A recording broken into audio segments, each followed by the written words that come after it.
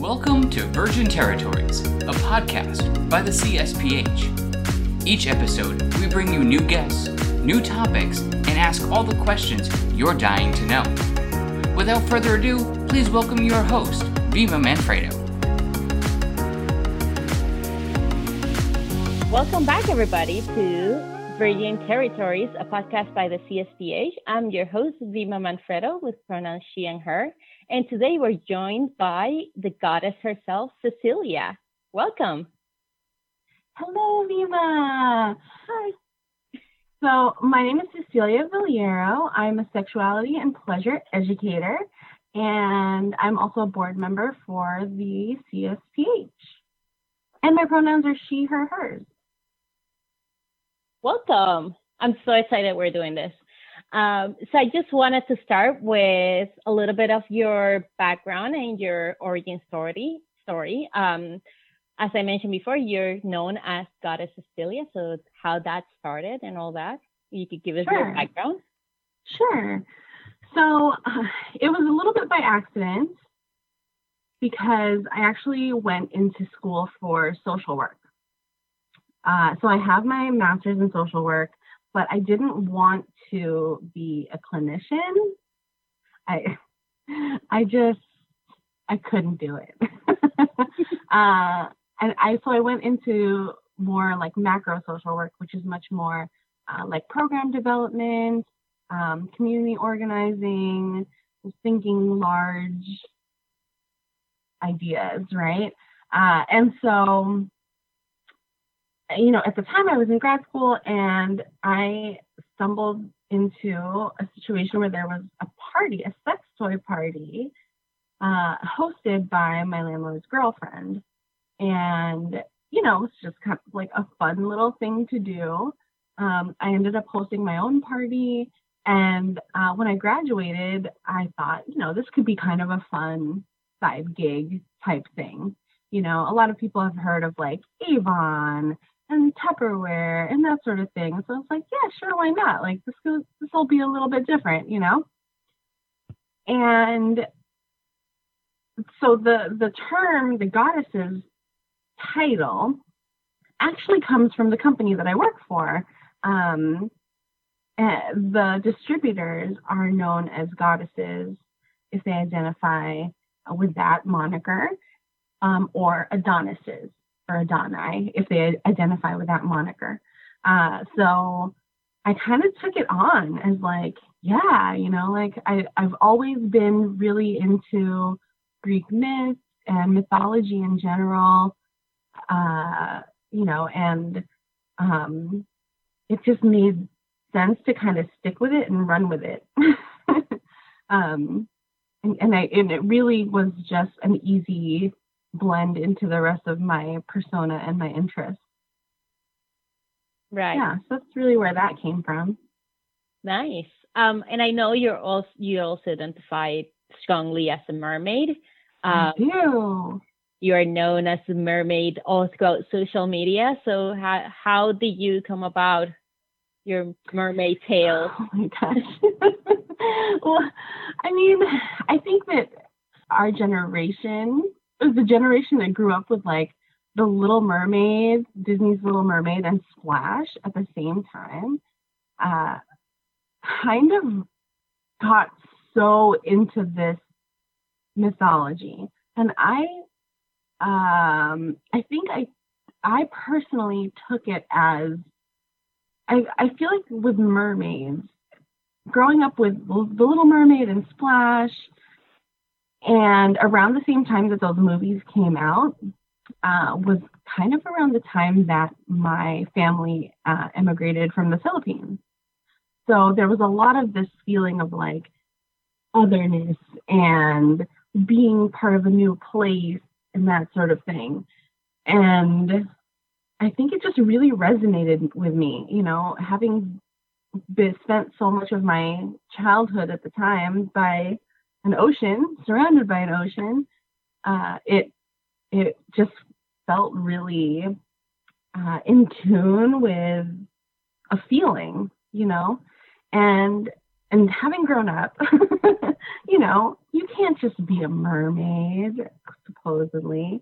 But I think our generation also happens to be the generation that's like, I'm going to make this happen. Why the hell not?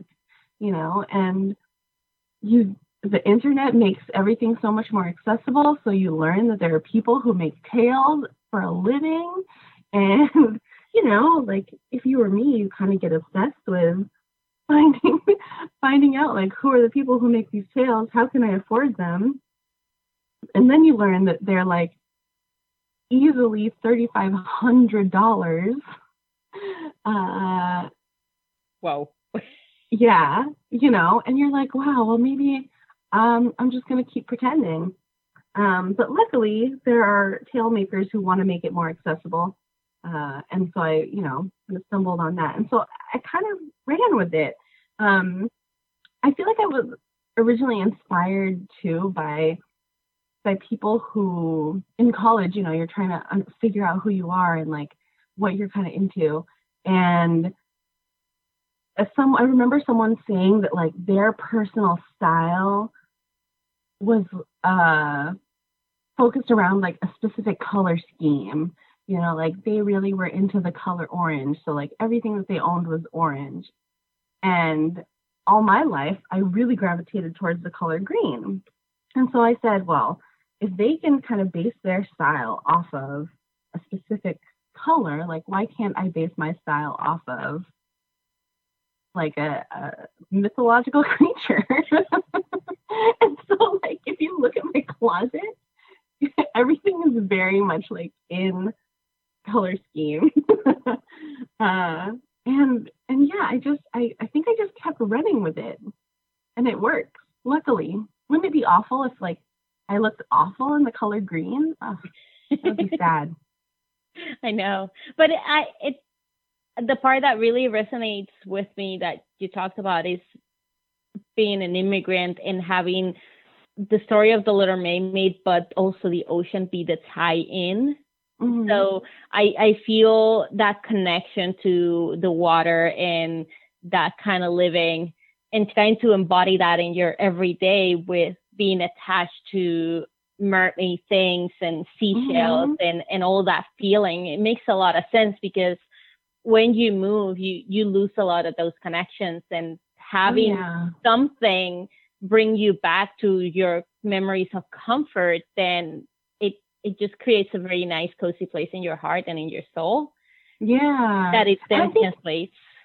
Yeah. And I think too, you know, in my obsession with it, I learned that there are stories from all over the world, you know, like the Little Mermaid is just one story, but there's so many, including the Philippines. And so to really find out like, oh, like this is something that also belongs to me and my culture, just, you know, added to the sense of belonging to something, I think, and being a part of something. Right. That makes a lot of sense. So you say you found a mermaid community. How does that empower you in your everyday, knowing that there's others out there that feel like they're part of the merfolk? Merfolk, yeah. The pod, as it were. So it's interesting because I feel like there's an interesting group of people in the mer community, right? There are people who are really into the sport part, you know, like the actual swimming part. There are people who are really into the artsy, craftsy part, like being able to make their own costuming. And, you know, some of those artsy people are involved in other like performing arts sort of situations, not necessarily on the stage, but even behind the scenes. And there are people who don't feel that they belong to whatever community that they happen to be surrounded by, and they end up sort of gravitating towards this the same feeling of otherness, but together with other people who feel this otherness. There's a huge number of people who are, in the LGBTQ community. There's tons of people of color, even though they're not, necessarily the people that you're going to see highlighted in a lot of things, just like everything else. But they're there. And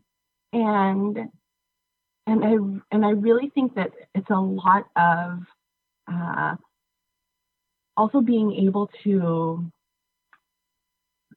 control your own narrative in a way by kind of taking on this like persona, like this is how you feel comfortable, this is how you want to express yourself, and no one else is going to say anything bad about it, even as like wild as it may be and outlandish. Everyone else is there to kind of like back you up and support you. And I also think like the water, right? Like the water is freeing. It's really like freeing. Sorry, I don't know if you guys could hear that motorcycle. That motorcycle that went by? No, I didn't hear it. Oh, dang it. So there's something about the water that's just like really freeing. And there's a little bit of the like unknown pieces to it, the mystery. And I've talked with other MERS, and they also talk about this feeling of like freedom, of being able to just be themselves and feel supported and feel like cradled by the water and by the community. But I thought that was kind of an interesting thing to learn, that other people felt really similarly.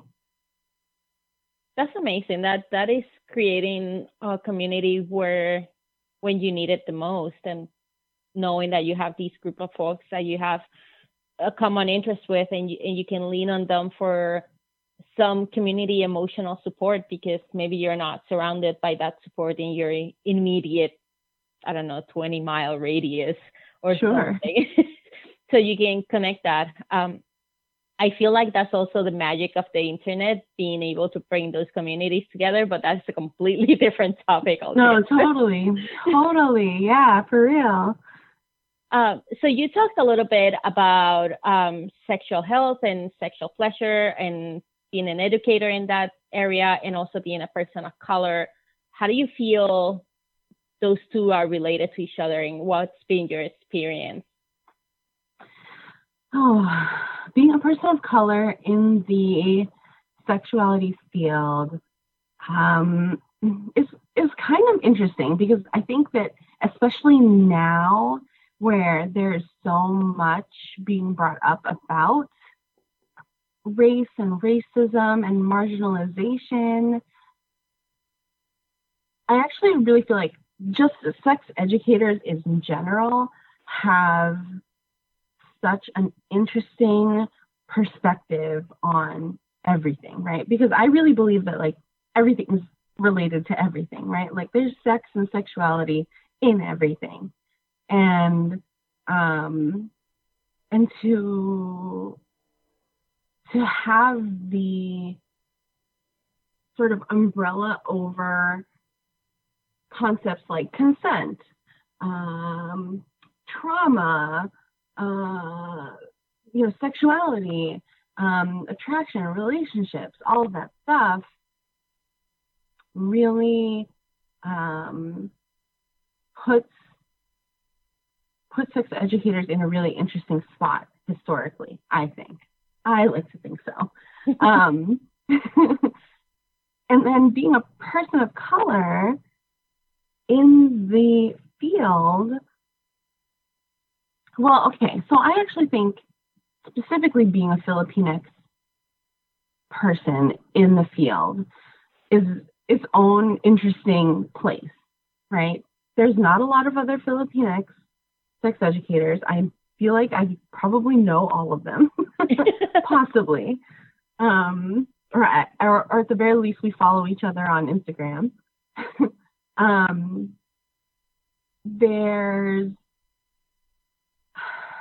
I really feel like there's almost this like under the radar type of thing that happens, where because we're not necessarily as visible, a lot of people don't realize that we're here, you know, but it's also about where the opportunities are coming from and who is giving the opportunities, right? And who those people are giving those opportunities to. Right. You know, there's certainly tons, I mean, like, people of color have been doing sex ed in really non-traditional ways for a very, very long time, right? Right. And because we don't necessarily have, I mean, culturally speaking, you know, we might not necessarily have curriculum in a very like formalized way. People might not necessarily think of like the work that we do right away. I don't know. Everything feels like it has to be so like academic, you know, and if you're not doing it in an academic way, then a lot of people don't necessarily think about it, you know, or don't consider you for positions, if you know what I mean. Right. And then like working specifically in the adult sex ed part I think it puts me in a really interesting position, because, you know, if someone wanted to talk to me about sex education, I have to clarify, okay, are you talking specifically about like talking to youth or talking to adults? You know, I can talk really generally and mean it for both, but if they are concerned about me talking about adults, quote unquote adults topics, when they're talking about youth, it's like still such a big no-no. And Right. like a potential like, oh no, we don't want to talk about, we don't want to, you know, anger any parents or what have you, conservatives. Who's And gonna such. think of the children? Who's going to think of the children? We must protect them. Right. When the opposite is actually true, by giving the children and the adolescents all this information and all this knowledge in a way that is not shamed and is not Right. covered in negativity, then they have the tools to protect themselves when they need to, and they have the tools to navigate their adulthood when they get there. Right. And you know, we talk a lot about like informed consent, but if we're not actually informing anybody, you know, how much of it really is that? And I get into conversations with people all the time who think that because I specifically sell sex toys, that like I'm going to be talking about sex toys to kids. And it's like, no, you know, like body parts, naming body parts. That's so basic, you know, Right. head, shoulders, vulva, penis, knees, and toes. You know, like, Right. You don't it's all there. cover a whole part of your body. Just forget about your torso. Just forget about it. It doesn't exist. You know, like, it's ridiculous. So, and then after that, it's about like bodily autonomy, right? Like what is okay, what is not okay for someone else to do with you. Are you constantly being told that you have to give hugs to your relatives? You know, like it's so much. It's so much. Yeah, It's a lot to like. Yeah, that is a big one for, at least for me, coming from a Latinx culture, where you need to give hugs to everybody and their mother when you're saying bye. And sometimes you're like, but I don't want to. He smells of cigarettes and that's gross and I don't want to give a hug. Right. But you didn't get, at least the way that I was brought up, I'm not going to speak to all of Latin America, but the way that I was brought up is, no, you give hugs to everybody. And I'm a huggy person, and sometimes I did not want to hug Uncle so-and-so because he stunk. So, yeah. give me at least the tools for me to know how to say no. Today is a high five because ew, stuff like that. Right. And also the other part of that too, right, is not just being able to say no, but it's being able to hear it and be okay with it. Oh, there goes another motorcycle. Sorry. Maybe I should turn that fan back on. I don't know why. I live on a one-way street, Atticus. What is wrong with these people? I forgot what I was saying. We're talking about education. Yeah. So we can veer off. It's not just about no, right? It's not just about learning how to say no. It's about hearing, acknowledging, and being okay with someone else saying no, right? Like there's so much of that whole part of consent that I feel like is more and more starting to be talked about, but it's still very much like the onus is on the person to say no. Right. And accepting that no is the most important part. And the way that I think about it, and somebody else explained this to me, so I'm not going to take credit, but being able to say no enables you to accept the yeses as a true yes. Right. Because then you know that the person will say no to you when they want to say no. So when they tell you yes, then it's a real yes. It's a hell yes, which is what you want. Exactly. That's a good way to look at that. Right. So we talked a little bit about consent, and I'm not sure if you're comfortable sharing about your journey with healing from assault through dance and movement and sexual connection, and how does that translate to recovery for others? If we want to dive to that end side of the pool. Yeah, let's just jump in. So I like that you also proceeded to use a water related thought process and all of this. So I am a survivor of childhood sexual assault, and I'm actually really vocal about it. I am a survivor speaker for the Boston Area Rape Crisis Center, and we do speaking engagements as part of their community outreach programming that's focused on like education and activism and that sort of thing. And so I tell my story quite often, several times a year. And it's I think with any sort of trauma history, which so many of us have, and after 2020, so many more will have, that we all have to really come to grips with the fact that there isn't a linear way to heal, right? There's not a linear way to heal from trauma. It's not like, oh, you just go to therapy a handful of times or for like 2 years and then you're fine. You could certainly be fine, but then something else really stressful might happen in your life, because that's just what happens in life. And so I personally found that therapy was such a major part of my healing. I mean, I did, graduate as a social worker, so how could I not be, cool with therapy? In fact, I actually really feel like everybody should be in therapy, even for a little while.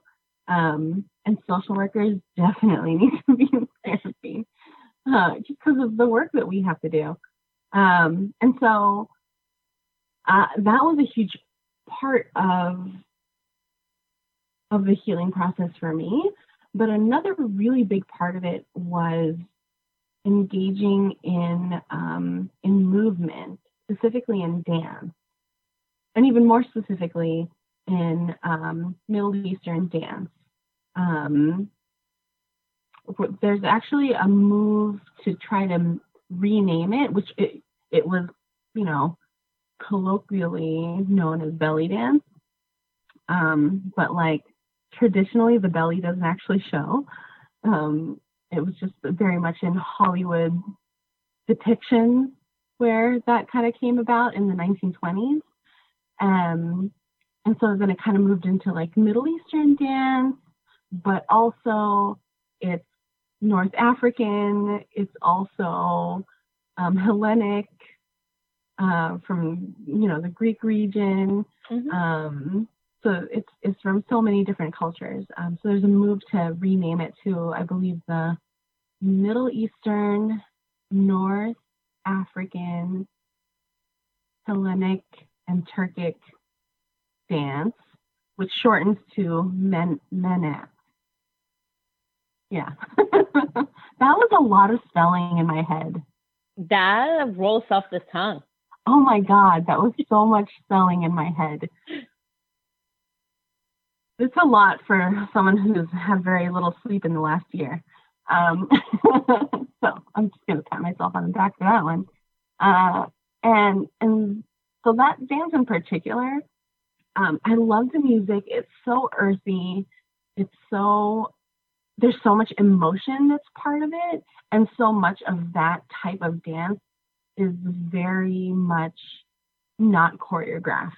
I mean, I love choreography, don't get me wrong. I love it. It's lots of fun if it's a good choreography. But to be able to just move to the music and like feel the music is a skill. But also is actually really natural to so many people. But we have to be able to feel comfortable in our own bodies in order to feel that, right? Like in order to feel like, okay, I can move the way that I want without judgment is kind of a big obstacle for so many people. So in that process of learning that in that dance, I really ended up getting really in tune with my own body, you know, and specifically, you know, like there's so much about isolations, right? Like you move certain parts without moving the rest of your body. There's a lot of like hip related movements. And it just felt really in tune with a lot of the other stuff that I was doing, right? With the sex ed piece and being able to be in tune with your body, with healing from trauma and being able to really like return to your body, but also feel the power that you have in the ability to move in that sort of way, and not necessarily move, right, but to be able to express in that sort of way, I think is well, it definitely is a major part of my healing. So, you know, that I definitely recommend movement for so many people. And, right, like, historically, our brains are still very old brains. And if we're stressed out, our stresses these days are what? Like, driving to work, pandemics, elections, you know, things that are extremely stressful. But what was stressful back when we didn't have all this technology way back, you know, before we even had like access to other civilizations, was like physical danger, right? So like getting hurt or having animals chase us or, you know, getting ill and no one's able to like help you, that sort of thing. And when it was, you know, lions and tigers and bears back in the day, we had this sort of fight or flight response, right? I mean, we still do, is actually the thing. But instead of running away from something to save ourselves, you know, I don't know about you, but I don't think any of us should be running away from this election. Right? We need to go towards this election and vote. But there's not like a physical thing that we necessarily can do when we're stressed out. So physical activity is still really important. And I'm not talking about like, sign up for your local gym thing necessarily. It can literally be simple as like dancing in your living room. I am such a big fan of just like pumping up the music and dancing in your living room, or going for a walk. If you're into running, like cool, go for that. But some sort of movement is actually really important to all of us. And so, for me specifically, it was dance. But it can really be anything, for other people. Yeah, and movement also, that type of movement, dancing, running, although I don't know who enjoys running, but dancing, pretending to run, going for a walk, it releases endorphins, and that's happy hormones that flood your body. And at least for me, to dance, you can reconnect with your own body, especially if it's not a choreography. You put the rules down of what you want to do. If you want to like flail like a duck, then you dance like a duck if you want to, because it's your body, it's your rules, it's your time. So that gives you a sense of control in your head of like, this is me and I own me and nobody else does, which is very important for healing and for understanding what you're going through, whatever it is. So I am a big fan of the dance, also on the therapy, of course, but definitely a big fan of the dance. I'm not sure. I'm not sure if our listeners know, but you have a wonderful 1-year-old that is a beautiful ray of sunshine. But I was wondering if you wanted to talk a little bit about your journey through pregnancy in relation to sexual health and postpartum recovery, and anything that you would like to share on that side. Yeah. Oh, man. Speaking of trauma, man, so I have to admit that as a sex educator, I focus so much on the sex, the pleasure, the potentially like how to get pregnant, but not actually what happens. I mean, I knew a little bit, of course, like what happens during a pregnancy, but not like everything. And certainly, there's not enough honest conversation outside of specific circles about what happens when you have a child. Oh my gosh. And like, as much as I like love my son, my kid, and as much as I like actually really enjoyed being pregnant until my body was like, this is very stressful. And we're going to continue to raise the blood pressure because this is a very stressful situation and it was very hot last summer.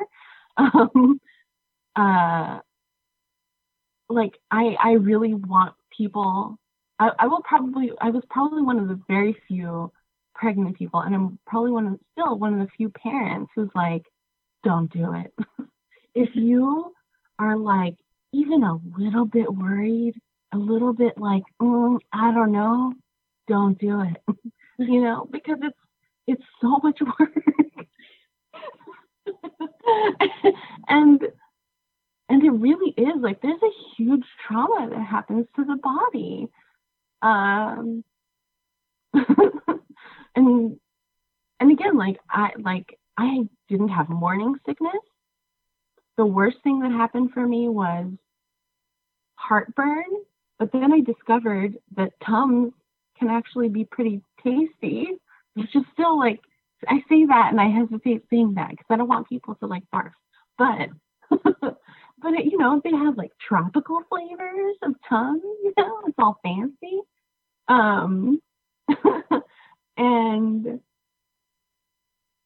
And still, it's a lot, right? Your body goes through a lot of changes. It puts a lot of strain on your muscles, on specifically on the parts of your body that historically might have been a source of pleasure, right? And it really messes with your hormones. Oh my God. You go from like being extremely exhausted to being less exhausted, but suddenly really horny all the time. And you're like, why? What is happening? I'm already pregnant, body. We're not doing this anymore. But you're like, well, let's do it. To potentially not wanting to be touched ever. Like there's just so many like highs and lows that happen. And then like for me personally, I ended up having to go to pelvic floor physical therapy because I was having a lot of round ligament pain. And so that was honestly probably the best thing that came out of all the like physical pain was being able to have a pelvic floor physical therapist.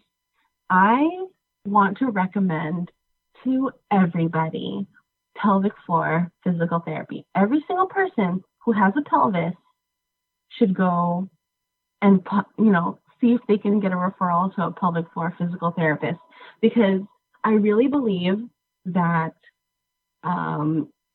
if people with penises were taught that they also have PC muscles, pubococcygeus muscles, or muscles that like control their pelvic floor, that like assist their pelvic floor, that maybe we would have less erectile dysfunction issues, possibly, because they're actually able to like access those muscles and exercise them just like all the other muscles. That like, being able to be comfortable with accessing those muscles and being familiar with those muscles can also help with orgasms, more pleasurable sex.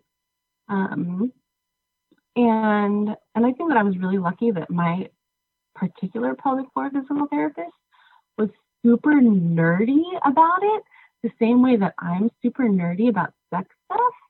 So we just bonded over that, and like part of what happens if you're a person with the vulva, part of what happens during a pelvic floor physical therapy appointment is that they have to kind of gauge how strong your muscles are. So that may involve you undressing from the waist down and then like putting a couple fingers inside the vagina and being like, okay, now try to bear down, and like it's quite an experience, first of all, but also I think it was just like perfect because I was so nerdy about it. I was like, what's happening? Tell me all the things, And another thing that they don't tell you about pregnancy is that you should probably from the get-go start learning how to massage the perineum, right? One of the things that happens a lot of the time for so many people, and one of the things that is a constant source of fear for so many people who are pregnant, is the potential of tearing, right? But you can massage that area and help it relax and help to stretch it. Which, like, why is nobody told that? Why is nobody told that? And so my physical therapist suggested, using, she pulled up like a website. She was like, here are some massagers, like some pelvic floor massagers.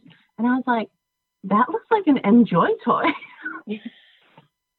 So I literally was like, I have something that I already have that I'm just going to try to use. Stainless steel, it's got weight to it. And I showed it to her and she was just like, honestly, that's perfect. Like, I can't believe you had that. And it was great. Like, it was the coolest thing to be like, I'm using this thing that's meant for, anal penetration, vulva or vaginal penetration, but like to help with a pregnancy. I didn't end up needing to use it because I had a C-section, but still, it was great. And yeah, that was, I think that there's the whole process of birthing can be super traumatic for people.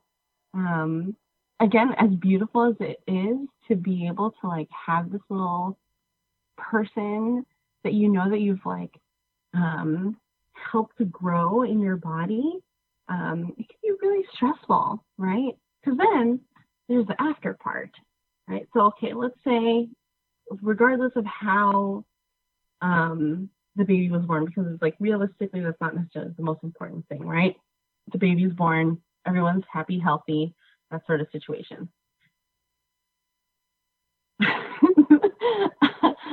And again, this is the part that I didn't research. I didn't read any books, which maybe was a mistake. But I was like, I don't want to. I don't want to read any books.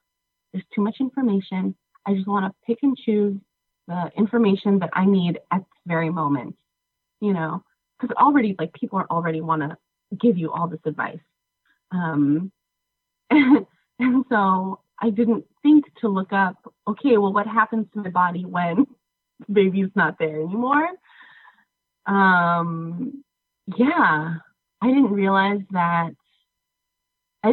till the very end, because someone else actually happened to suggest, another person who just had a baby suggested going to buy adult diapers. And I was like, oh my God, I'm going to need adult diapers.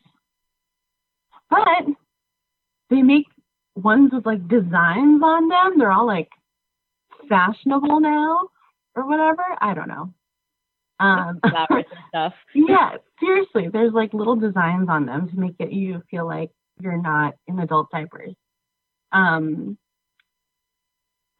yeah, there's the whole like shrinking of the uterus process, which like, yes, intellectually I knew that was going to happen, but I was so focused on the baby part that I definitely didn't think about that part. Right. You know, so not just adult diapers, but like going back to pads, especially after you've transitioned to a menstrual cup, that is rough. So there was that. And yeah, and that was another, there's a whole like 9 to 10 month process of relearning your body while pregnant, right? But then there's a whole other relearning of how to use your body again after the baby is born. And it's like a fascinating journey, and I think that, you know, again, luckily I'm really nerdy about it. So as like stressful as it was, that there were a couple things I didn't see coming, it was still a really fascinating part. But like, again, like no one talks about that stuff. There's parents groups, there's mom groups all over social media. They're the worst. They're the worst. Let me say that louder. They're the worst. They're the worst. I don't know how anyone likes those groups. Well, no, that's not true. I can understand if you have absolutely no one else around you who might be a parent or who's very supportive of you parenting at the moment, like, and you find a group of people who want to support you, cool. I'm super into that. But there's just so much fear and misinformation that still happens within these groups because it's not necessarily moderated by anyone who's in the medical profession, you know, or sex educators. It's modified by or moderated by other parents, you know, who might not have all the information. So they weren't my favorite. They're still not my favorite part of, you know, having a baby. But they can be kind of useful. Yeah. That you learn things. Right. And that ties back to what we were talking at the beginning about the lack of education that we give our youth. those are the youth that eventually will grow up to be adults and have children of their own if they choose to. And at least for me, I didn't have a lot of information on what happens during pregnancy other than the most beautiful things that happen and the most scary things that happen. But there's a world in between. It's wonderful because I'm pregnant and all these things are happening. And then there is the other end of the spectrum of like, I have to be in bed 24/7 because if not, I would have lost my child. But there's a lot in between of itching and heartburn and eating Tums as if they were Tic Tacs and and discovering body pillows. Oh my gosh. Everybody should also have a body pillow regardless of what kind of body you have. Those things are magical. There's only one person that is not allowed to have a body pillow, and that's an inside joke, but that is because he is deadly with a pillow.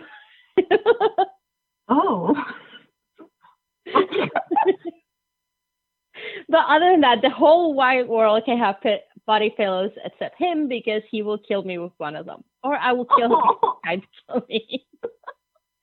There have been many incidents. But anyway, going back, there's a lot of things that you are never told. In school, I remember there was the home ec class where they gave only the kids that were socialized as women were given a baby, a robot baby. And it was to instill in them the fear of getting pregnant. Right. Because the baby will cry nonstop. This robot, creepy thing will cry nonstop. But there was nothing to teach you about the actual child care of that robot because you could not shake it because it will die and then you fail the class. Okay, got it. That's basic. Don't shake your baby. Okay. But nothing about what's the process of pregnancy in your body. We know how the fetus grows and it's born. We know that part, but no one ever talks about what happens to our bodies and what do we go through in our hormonal changes where you go from being exhausted, like you mentioned, to being horny, to being exhausted again, and maybe exhausted and horny at the same time. Oh, God, that's the worst. Must be the worst, yeah. Yeah. And then... because you're like, I want to, but also... but also put me to sleep. Yeah. But we don't talk about any of that. There's not a lot of information out there about that. We only know the tropes. Your feet are gonna swell up. Right. Your boobs are gonna grow, and then you're gonna have a baby, and the world is beautiful again. That's all. Right. And as much as there are books out there that exist that probably detail all of this, it shouldn't have to come to that necessarily. It should be common information, right? Like this should be something that so many people are already familiar with so that they can give informed consent about whether or not they want to have a baby. You know, I would never fault anyone for making the decision to not have a child. Like, cool, don't do it. I'm happy with my choice because this is actually weirdly something that I've wanted since I was a kid. But then there were moments where I was like, is it? Was it? You know? Sure. Am I sure? There's still time. There's still time to change my mind, but right. There you go. Yeah, but that is so important to bring this information on what happens after you have a baby. On those first 40 days of after giving birth, and what happens to the baby, what happens to you. Oh my gosh, right? You're not only are you trying to keep this little thing alive, you still also have to take care of yourself. There's all these jokes all the time, right? About like, oh, you know, like it was several weeks before I was able to like finally take a shower. And it's like, why is that considered the norm? Why is it the norm to make a joke about how you didn't get to shower for several weeks after having your baby? Like that shouldn't be the thing. And I have to say, like, I was very lucky because I got to shower every day, but I'm like, I don't understand. Why is this a thing that everyone just accepts as part of the process? Right. And it speaks to the unrealistic expectation that we put on new mothers. Oh, yeah. They need to be everything for everybody, but in order to do that, they have to forget about themselves, and that's definitely not fair. Right. But even the like, one of the things I found funny was that everyone's always like, you have to nap when the baby naps. First of all, I'm really bad at napping, but people say that, but you're like, who's going to wash the bottles? Who's going to clean the dishes? When am I going to eat? Like, there's other things that also still have to happen, and not just like sleeping. So, like, right. Yes, obviously, like, try to get some sleep. Don't follow my example in that way because I'm a bad sleeper. But like, there's even the advice that it feels friendly, or like it's not really anything, can also feel really not helpful at the same time. Yeah. So to start wrapping everything up, I think we've been talking for a little bit now. I lost track of time. But what would be the best advice you would give to our listeners in terms of dealing with your own trauma, or the mermaid community or merfolk community, pregnancy, or any advice that you would like to give? Sure. I think that in general, I feel like this is going to sound really hokey, but it's really, I mean it in a really genuine way. That you get to be whatever you want to be, right? You get to express yourself and your pleasure however you want, right? There's a lot of things that want to dictate how we're supposed to be, like, living our lives. But if it doesn't serve you, if it doesn't access your pleasure, then why go for that? I was saying this to Atticus, and I'll say it again, actually. You can cut that part out. But one of the things that I really stand by, and I have little things that say it, but it's that 95% of the ocean is undiscovered, right? But your pleasure doesn't have to be undiscovered in that same way. You get the ability to access it however you want. I love that. That's amazing.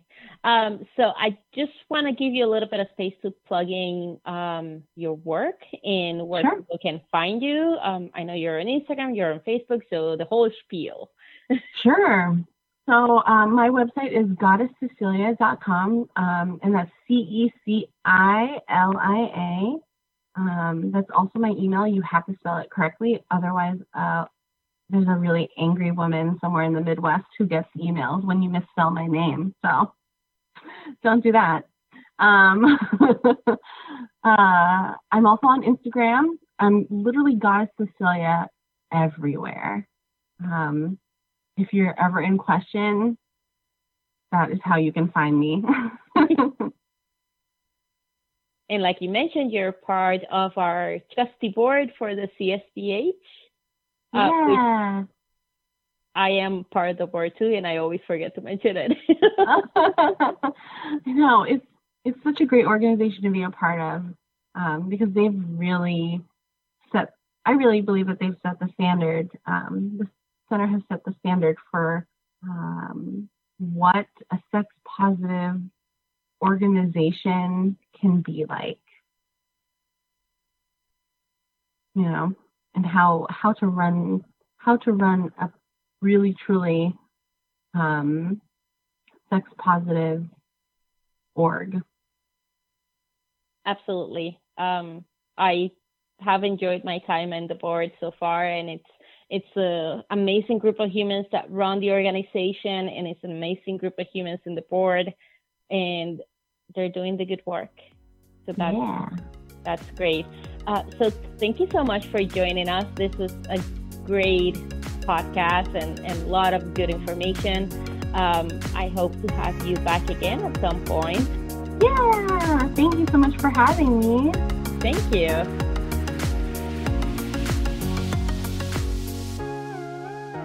Virgin Territories is a podcast by the CSPH, a nonprofit organization dedicated to providing culturally inclusive, medically accurate, and pleasure-guided sexuality education, therapy, and professional training to adults. To learn more about the CSPH, please visit our website at thecsph.org. There, you can sign up for our newsletter, and if you enjoyed this podcast, please consider making a donation to support our work.